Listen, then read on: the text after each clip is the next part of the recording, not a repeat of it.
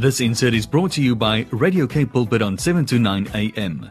Visit us on www.kpulpit.co.za. 7:44 on your Thursday morning. We're going to be chatting health with Wendy, Christien, health coach and wellness practitioner at Integrated Health Solution. I read this little something. I'm going to share it with you this morning. We're going to get stuck into it with Wendy. But listen to this. Studies have shown that women use an average of 12 products every day, containing collectively 168 different chemicals. Men, we use slightly fewer products, except Reina Taketi uses maybe more. We still use up to 85 chemicals on our bodies, gents, and teens about 17, which expose us to a huge array of different chemicals.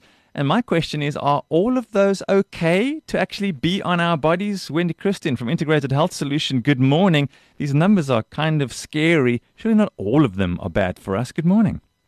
Good morning, Dad. Yes, it is quite scary. We are using a lot more chemicals on our bodies and inside our bodies, and we're exposed to those, that we breathe in. But if we think about what we put on our bodies, individuals certainly can contribute to health concerns. Wendy, we seem to have a bit of a bad line. You're disappearing and coming and going, wondering if maybe there's a better spot, if you're at home or at the office already, that might get us a bit of a better reception while I'm chatting. Wendy can see if she can... You see, is this a bit better for you? Yeah, there we go. We haven't lost you we've got all of those words in your whole sentence. Can we take it all the way back to the beginning, Wendy, if you don't mind? We can do, no problem. So the chemicals that we are using obviously can be harmful, and it depends on the individual and how their bodies react to these chemicals. But obviously we still want to reduce the amount of chemicals that we are exposed to, because there's chemicals in the environment, there's chemicals in the foods, some of the foods that we're eating. So where we can make reductions, that will be better for us. I think the big one here is to know what to reduce. I mean, you're going to go to a general lady who enjoys in the morning, there's these different cleansing routines, and I keep an eye on what my wife is doing. I don't understand what half of the things are, but I see she seems very busy. And then it's this for the eyes. Once she's already done all of the routines, it's tough to walk in there and say, these need to change, or we need to look at different products. And when you do start, and I'm saying this because we've done this in our home, we've explored some of our other options, and they certainly aren't cheap options. There are some natural options you can make yourself, and you couldn't believe it was so easy. But for the rest, they don't make it easy on the pocket to try and find things that are truly natural and not containing all these different chemicals. It can be a challenge. It definitely can be a challenge. I think the key here is, if you're struggling with a particular health concern that won't resolve, consider that it may be the additional chemicals that you're exposed to. Wow. If you don't have any health concerns that you're aware of at the moment, still be aware of this, because this does play a role. But support your body, try and minimize where you can. As you say, change your household. Okay, Wendy, if you can still hear us, we've lost you completely. Are you still there? I'm still here. Okay, you are back. Sorry, you were just saying we missed the last thing you said? So change what you can. So if, for example, you can change your household cleaning chemicals. Yes. Change those. Because I know for a lady it's very difficult. Most of our products that we're using have got chemicals in them. You can find alternatives, but where you can cut, do that in other areas. Then the exposure that you have is much less. So is there anything in particular that you'd say, look, you'll find this particular chemical in this kind of product, these are best to be avoided, or look for a natural option, and if you can live without it, live without it? I mean, are there some real baddies out there?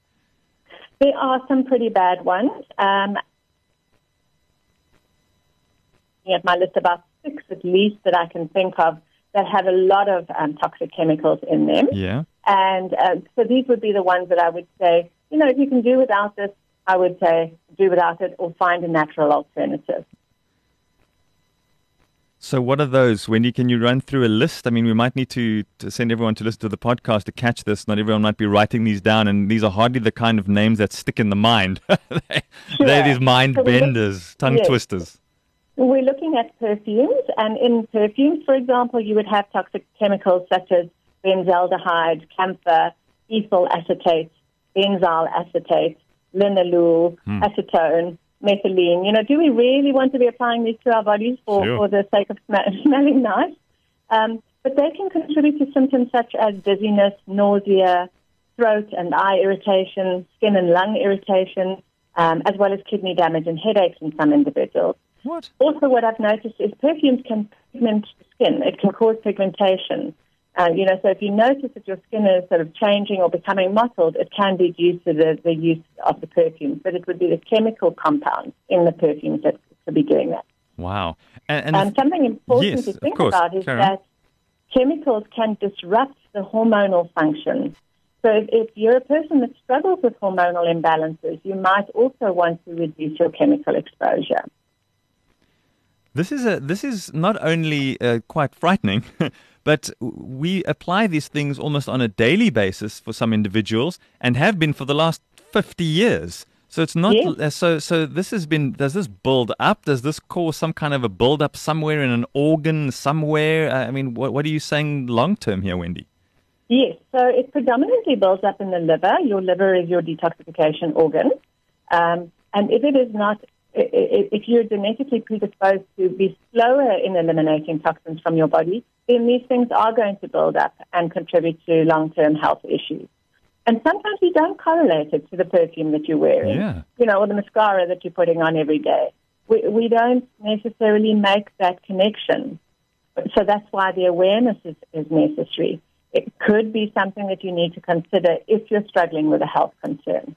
And the same can be said, and we've mentioned this in the time that we've been doing this, Wendy, is the same happens for our food. We feel a particular way, we feel unwell, we get ourselves to the doctor, and we never once considered the fact that it might be a cleaning product, and like we're talking about today, or the food that we're eating. We always assume we've caught this, or there's something else in the air, or whatever. We actually have so much control over what goes on and in and around us. We actually do have that control. We just don't control it well. Yes. And I think we need to be more aware and not mindlessly applying all these things and assuming that it's not that, or not even giving a consideration to the fact that it could be the chemicals you're exposed to. But then there's this other side where we say, but surely nobody would make something and sell it on a shelf that's going to be so bad for us. Well, if you think about it, something needs a shelf life. And if it is going to last, and if it's going to hold its fragrance, or if it's going to keep for a while, it needs to have some form of chemicals to keep it, like a perfume, for example. The smell would fade away very quickly if there wasn't something to hold that fragrance. So let's move on, because we've talking about so many things that to do with perfume and the body, but what about the things we're spraying to clean surfaces and toilets and floors? Yes, so we would look at cleaning products, and many of the cleaning products would contain harmful chemicals. These have things such as lactolates and chemical wetting agents. That makes it thick. It makes it clean the surface. It makes it soapy, and those things can obviously be problematic. But you can use natural products, and here these products don't have to be expensive. You can use things like baking soda, vinegar, lemon, hot water, and that can be very effective in cleaning your home and not having that toxic effect. I've also noticed, though, if you go to a regular supermarket and you go to the cleaning section, more and more space is being made available for green products, ones that are safe to use and safe for the whole family, and they advertise it as such, and you can run through it and see some natural ingredients. I mean, I think we're moving towards that as well. We're so more aware. Yes. And so we're already making those shifts in little increments, but we're not necessarily thinking about all the other things that we're exposed to. So I think in the cleaning products, there's definitely been a shift, and there is a lot more available, and the prices are a little bit more favorable, so that you can choose those. But, if you don't have the budget, you can resort to the baking sodas and the vinegar and the lemon juice. So, there are options that you can do. Yeah, but change can be hard for a lot of people. And then air fresheners. I've always wondered about that. Not only do you spray it, but you end up getting a good lungful of it before you leave the room. Absolutely. Air fresheners are my personal pet hate.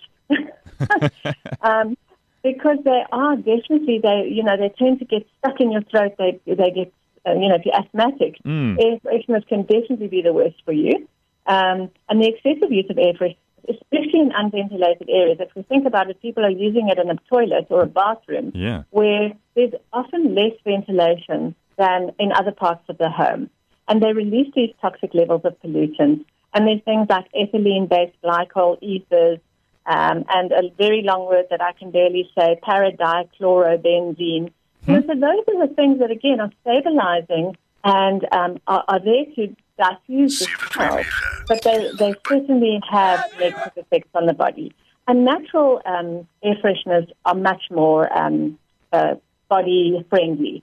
So things like essential oils or using an air purifier, which you can also drop essential oils into, much more effective, much more pleasant, and they don't have that lingering after smell either. We've got time for one quick more, but we know we've got such a long list to get through. Maybe we should even pick up the rest of this next week. Wendy, are you up for it? Because I think this is really, because I think this is really important. And if we rush through, I mean, we've only really made it halfway through the list. I think if we rush through this, we're going to be doing you and our listeners a huge injustice, because this is really, really important. I think it might be in our best interest to maybe pick up the from cosmetics onwards in a week from now. Good idea. I think that is, yes, because I think this is important, and I think that it's important to raise an awareness on this so that people can be aware of the things that they're putting onto their bodies and what they're putting into their bodies. You know, health and wellness are not isolated to diet and exercise. Yes. So we have to incorporate the minimizing of this exposure to our environmental toxins and chemicals. Yeah, I think this is so important. We'll do a part 2 of this next week. We'll make sure there's part 1 available for you as a podcast just after the program. So go and check it out at capepulpit.co.za.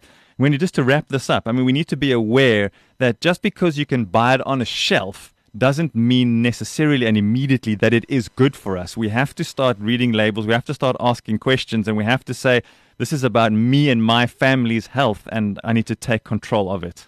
Yeah, absolutely. We can't just blindly apply and use these chemical products and not have an idea of what they could potentially be doing to our bodies. Yeah, thanks so much. That's Wendy Christien, health coach and wellness practitioner at Integrated Health Solution. We'll pick up part 2 of this in a week from now. Wendy, appreciate your time so much. Going to have a great day, and thanks for not only being here for us, but all the people that you're going to work with and help today in your practice as well. Thanks so much, Brad. Have a great day too.